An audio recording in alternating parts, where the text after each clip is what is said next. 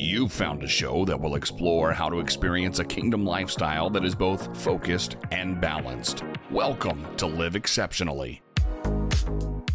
In a world where we are constantly bombarded with demands on our time and attention, it can be difficult to find the space to truly live our best lives. But what if we could find a way to live exceptionally with a sense of purpose, freedom, and rest? Whether you're a busy professional, a stay-at-home parent, or anyone who wants to live a more focused and balanced life, this show is for you. Join us as we discover how to live exceptionally, finding freedom and rest along the way. Now, let's get into this week's episode of Live Exceptionally with Dr. Yvonne Thompson. Welcome back to Live Exceptionally, where we equip people with keys and tools to live a kingdom lifestyle that is purposeful, focused, and balanced. In the Bible, the presence of God, when it talks about my presence or God's presence, it also means the face of God. And his face reveals his emotions and his feelings towards us. How comforting is it to know that when the presence of God goes with us, that he is with us, that his emotions, his thoughts, his feelings are towards us. In today's episode, I share a message called The Rest of God Settles Us from a women's retreat that I spoke at in Missouri. Be encouraged today. When we look at the characteristics of the presence of God, I want to just lay a bit of a foundation as it relates to looking at the presence of God and us being settled in rest, settled in his presence. And so the presence of God, the first thing that we see as a trait is the prayer, that it consists of prayer. There's no way that we can be in the presence of God or have the presence of God if we're not spending time in prayer. Amen. So Moses' prayer, he says that he spoke more like a conversation. He spoke to God as a friend. The word says, so the Lord used to speak to Moses face to face, just as a man speaks to his friend.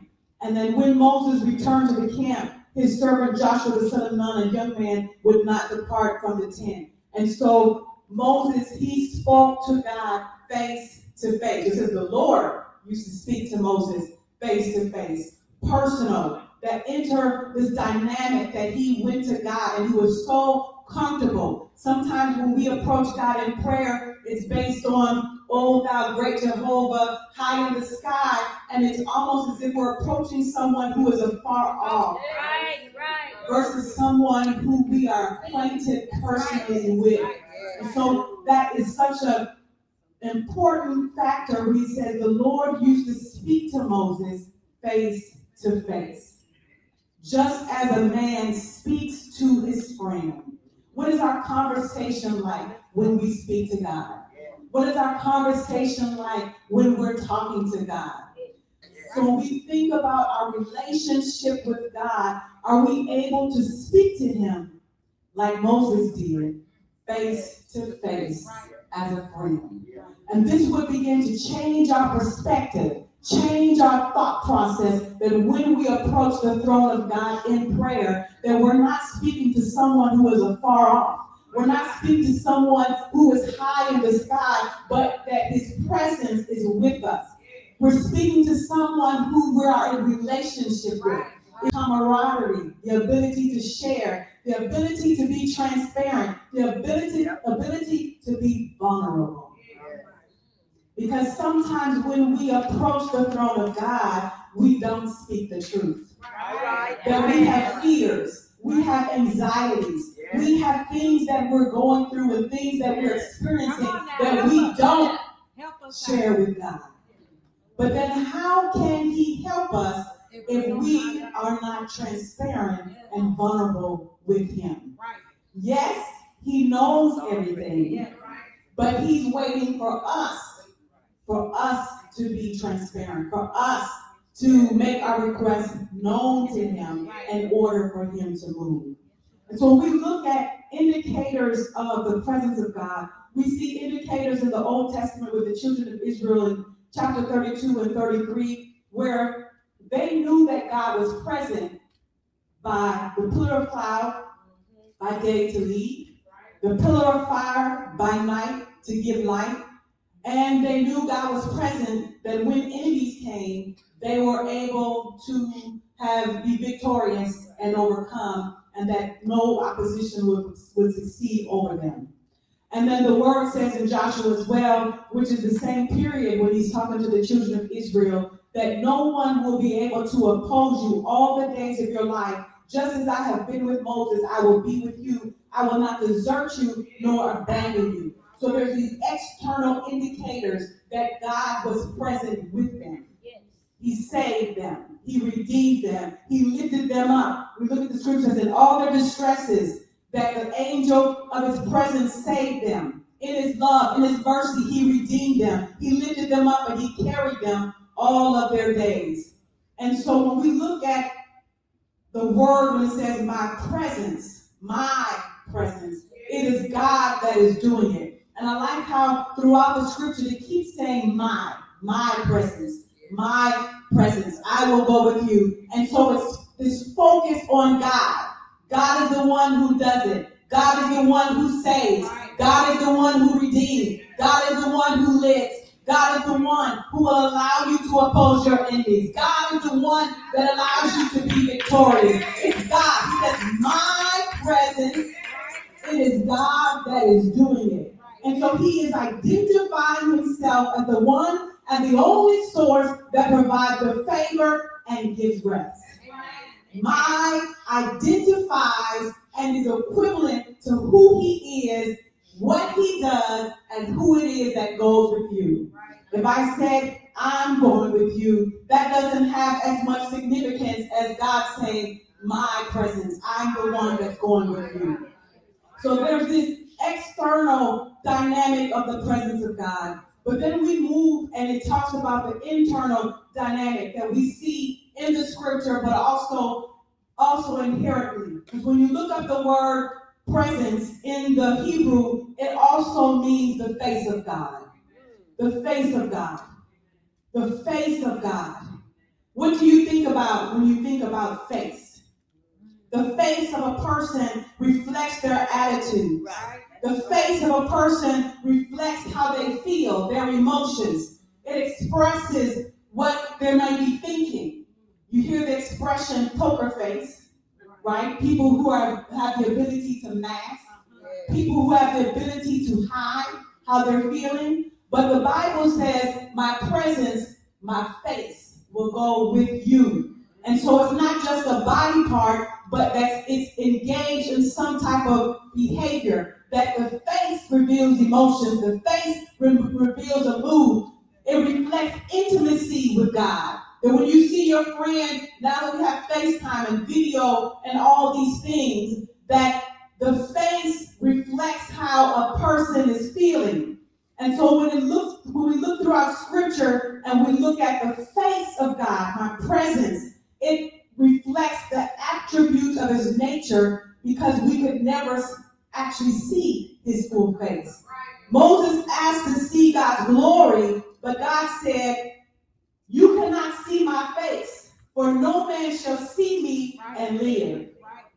John 1:18 said, no one has seen God at any time. And in Corinthians, it talks about the knowledge of his glory is seen through Christ. So when he says my presence, my face goes with you, this is something that is very significant because he is saying, not just externally, but now I'm all wrapped up with you. That is an intimate expression, my face. You will be with me in an intimate way. I will be with you in an intimate way. My character, my nature, my essence, everything of who I am, everything of what I do, all these things will be with you. And so there's three things in this text that I see when he talks about the presence of God, the face of God. Inherently, the light of his presence. You know, in Psalms 44 talks about, but your right hand and your arm and the light of your presence, for you favor them. The light of his presence. He started off saying that his presence cannot tolerate darkness. His presence cannot tolerate sin. And that's why when we look at Exodus 32, as Pastor First Lady that just talked about and started in 32, rightfully so, because she set the stage that if we're not in right alignment with God, if our lifestyle, if our conduct, if our thought process, how we think, what we do, what we say is not in alignment with God, then it would be difficult for the presence of God to be with us. His presence does not tolerate sin. His presence does not tolerate darkness. His presence does not tolerate evil. His presence does not tolerate the works of the flesh. The light of his presence. When he says, my presence shall go with you. My face shall go with you. My light will go with you. The light of God. In Genesis it talks about, let there be light. That's a simple prayer that we can pray. Let there be light. That when we're facing darkness, when we're facing things in our job, things in our family, things in our finances, when the enemy is coming upon us like a flood, the Spirit of the Lord can lift up a standard. And we can say, let there be light. Let there be light. Let there be light with my children. Let there be light with my family. Let there be light in my finances. Let there be light in my job situation. Let there be light. If there's nothing else that you can say, let there be light. Let there be light. When you look at the word let, it means to allow. It means to give permission. It means to release, to permit, to allow the Spirit of the Lord to move. Let there be light. And then the next thing we see in this scripture is favor. And we see the word favor repeated 5 times. It highlights the importance and applicability of its value and benefit to the recipient. In favor, knowing the ways of God. To know God and his ways allows us to have his favor. Favor is between God and you. It's a personal thing. You know, we get saved because we're saved, we have favor. Yes, we do. Because we're saved, we have an element of life. Because we're saved and we accept salvation, we have an element of favor. But when we begin to know the ways of God and come intimately acquainted with him, when we begin to seek the face of God, when we begin to be in the presence of God, there's a whole other level of favor that we will begin to access. To know God and his ways allows us to have his favor. And so we see this progression of Moses praying to God about the people, interceding on behalf of the people, because he knew that if God, and because of his character and his nature of light, does not tolerate sin, does not tolerate darkness, they were complete. Adios, there was no chance for them. So Moses had to either intercede. Moses had to intercede on the behalf of the people in order for God to still shine his light. And so the favor of God is expressed by his approval. The favor of God is expressed by acceptance. The favor of God, he is favor. He gives us favor. His presence is favor. His presence is approval. His presence is support. His presence is providence. His presence, he's our shepherd. He's our advocate. He's our doctor. Whatever we need him to be, his favor will be that for us. The favor of God. In his presence, there is favor. With his presence, there's favor. I'm favored. Let there be favor. I decree and declare that I am favored. I decree and declare that I am accepted. I decree and declare that I am full of joy. I have provision. I have support. I have everything that I need when God is present with me. Our lifestyles and our habits should indicate to those around us that we have the favor of God. There should be something that separates us from others. That even though we may be going through difficult situations, that there's a light, there's a countenance, there's a difference in our countenance. That even how we go through our trials should be indicative of the presence of God in our life. That we're not walking with our head bowed down. We're not walking as if the world is on our shoulders, because if we have the presence of God and His presence is with us, then there should be a different walk, a different perspective. Amen. Based on His presence that goes with us. And then when we look at, again, the internal dynamic of the face of God, it includes righteousness. Righteousness, which is aligned with what we talk about light, because it says let there he's light.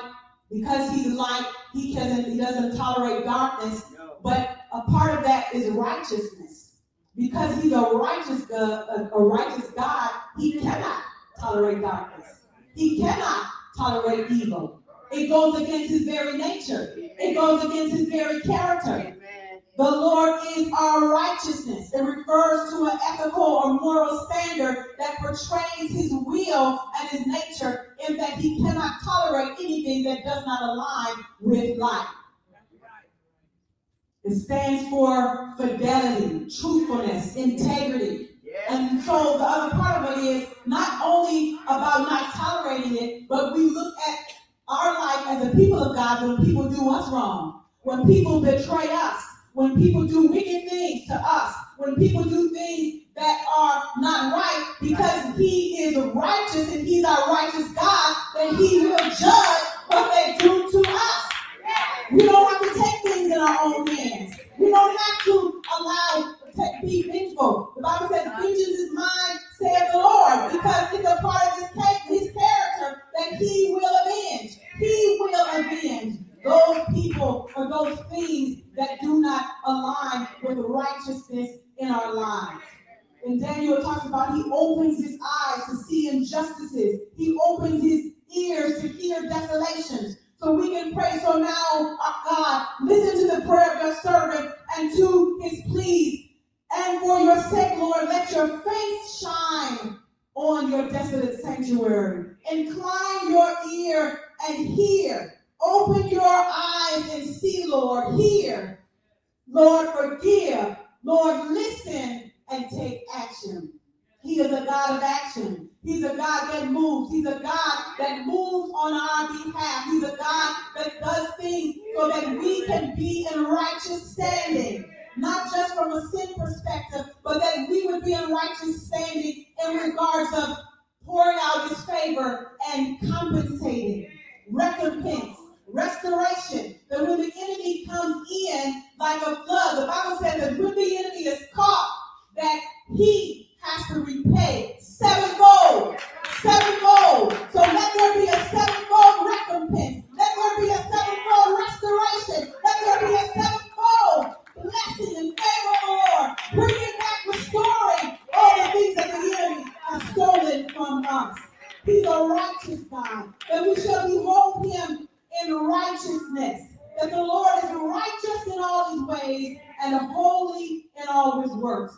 When we embrace God, when we embrace His presence, we embrace light, we embrace favor, we embrace the righteousness of God. He is the Lord our righteousness. He is our advocate. He is our hope. He is our comforter. He is our refuge. He is our strength. He is our healer. He is righteous. That every time the enemy comes in to try to steal, kill, and destroy, He is life. He is love. He is freedom. He brings favor. So whatever you have in your life this weekend, whatever it is that doesn't feel right, whatever it is that the enemy is trying to do, this is the threshing floor for us to release it, for us to let it go and allow what is good, what is perfect, and what is the acceptable will of the Lord to come up even as we leave this place. He is our righteousness. So you might be saying, well, I said all this, and what does this have to do with settle? We can't settle unless we have the right perspective. We can't settle unless we have the right thinking. We can't rest in God unless we understand our part. It's conditional. It's based on covenant. We sometimes in the church can have a tendency where we expect God to do all these things, but we don't do our part. We expect God to bless, to give favor, but we're nasty. We expect God to bless our mess. We're not nice. We're not gracious. We have attitudes. Whatever your issue is, maybe it's not a personality thing. We can't expect God to bring life, favor, and righteousness if we are not doing our part.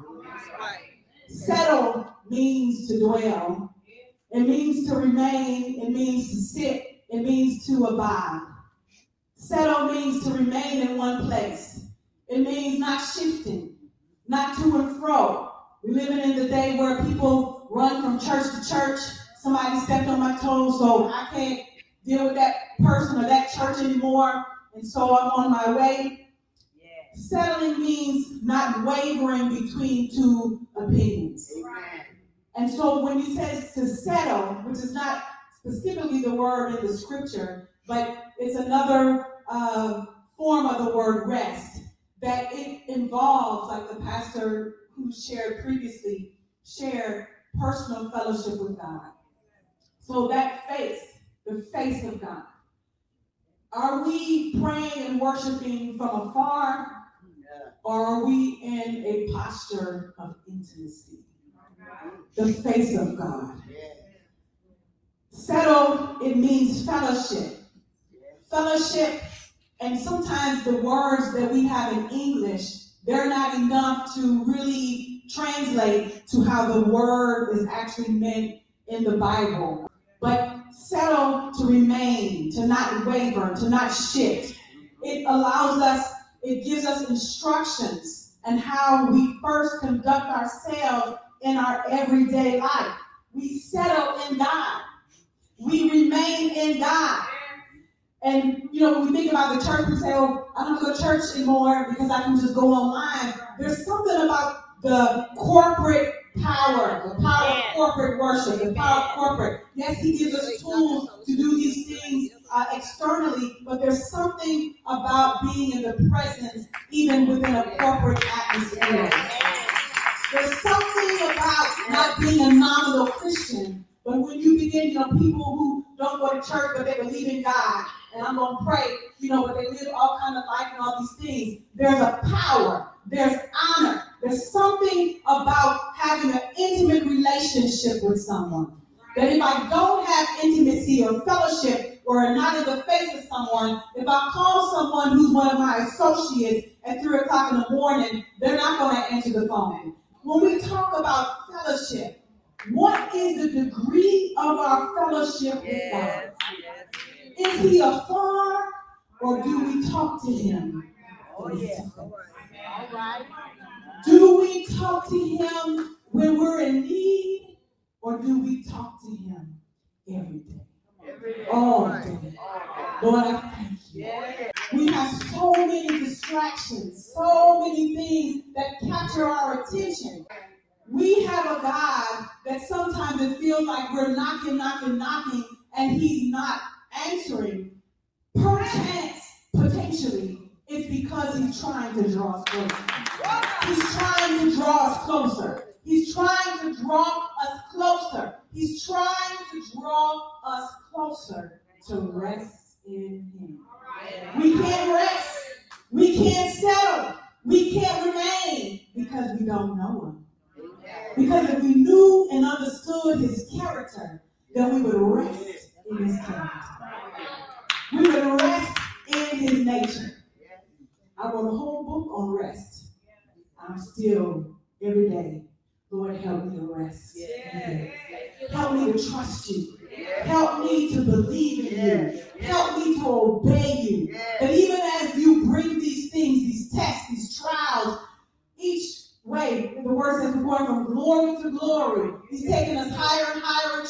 higher and higher in obedience, higher and higher in faith, for us to just believe, for us to just rest, for us to just settle in Him. And so when we rest, we look at the word in John 15, it's equivalent to abide. If you abide in me and my word abide in you, you shall ask what you will and it shall be done unto you. And then the other, if you abide in me and I abide in you, you'll be like the vine, that we're attached to the vine. It's a mutually exclusive relationship, that when we mutually abide and mutually exist together in God, there's no loss because He's present. He goes with us. And so we abide, we settle in His light. We abide, we settle in His love. We abide and we settle in His love to us, for us, with us. His word abides in us. Because it's really the word that keeps us. With the trials of life and the fiery trials come, and the enemy comes in our thinking on the left, on the right, to make us doubt, to make us not trust, to make us slip back. It's the word that's hidden in our heart that keeps us, that allows us to have the right perspective, the word of God. Does His love abide in us? His truth, which is the word, abide in us. The word says it is the confidence of being in Christ. That we can have the peace of the presence of Christ within us, which empowers us. That we don't react. We don't respond in fear.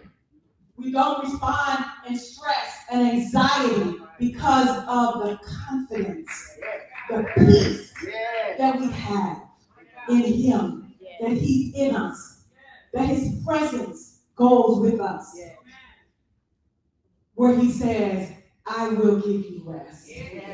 And so in order for us to experience that, we have to deepen the quality of our devoted time with Him. Yes. We have to deepen how much time we spend with Him. The quality of our time. The only way that we can effectively rest and settle in God is that we deepen, get to know Him, talk to Him, spend time with Him.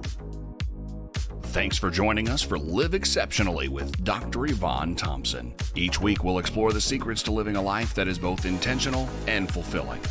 We'll talk to folks that will share about productivity, mindfulness, and self-care to learn practical tips and strategies for staying focused, managing our time, and finding balance within a kingdom mindset. We'll also hear from people who have made the choice to live exceptionally and learn from their experiences and insights.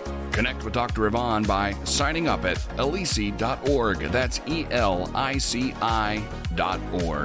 Until next time, we're praying that you find balance and rest so you can live exceptionally.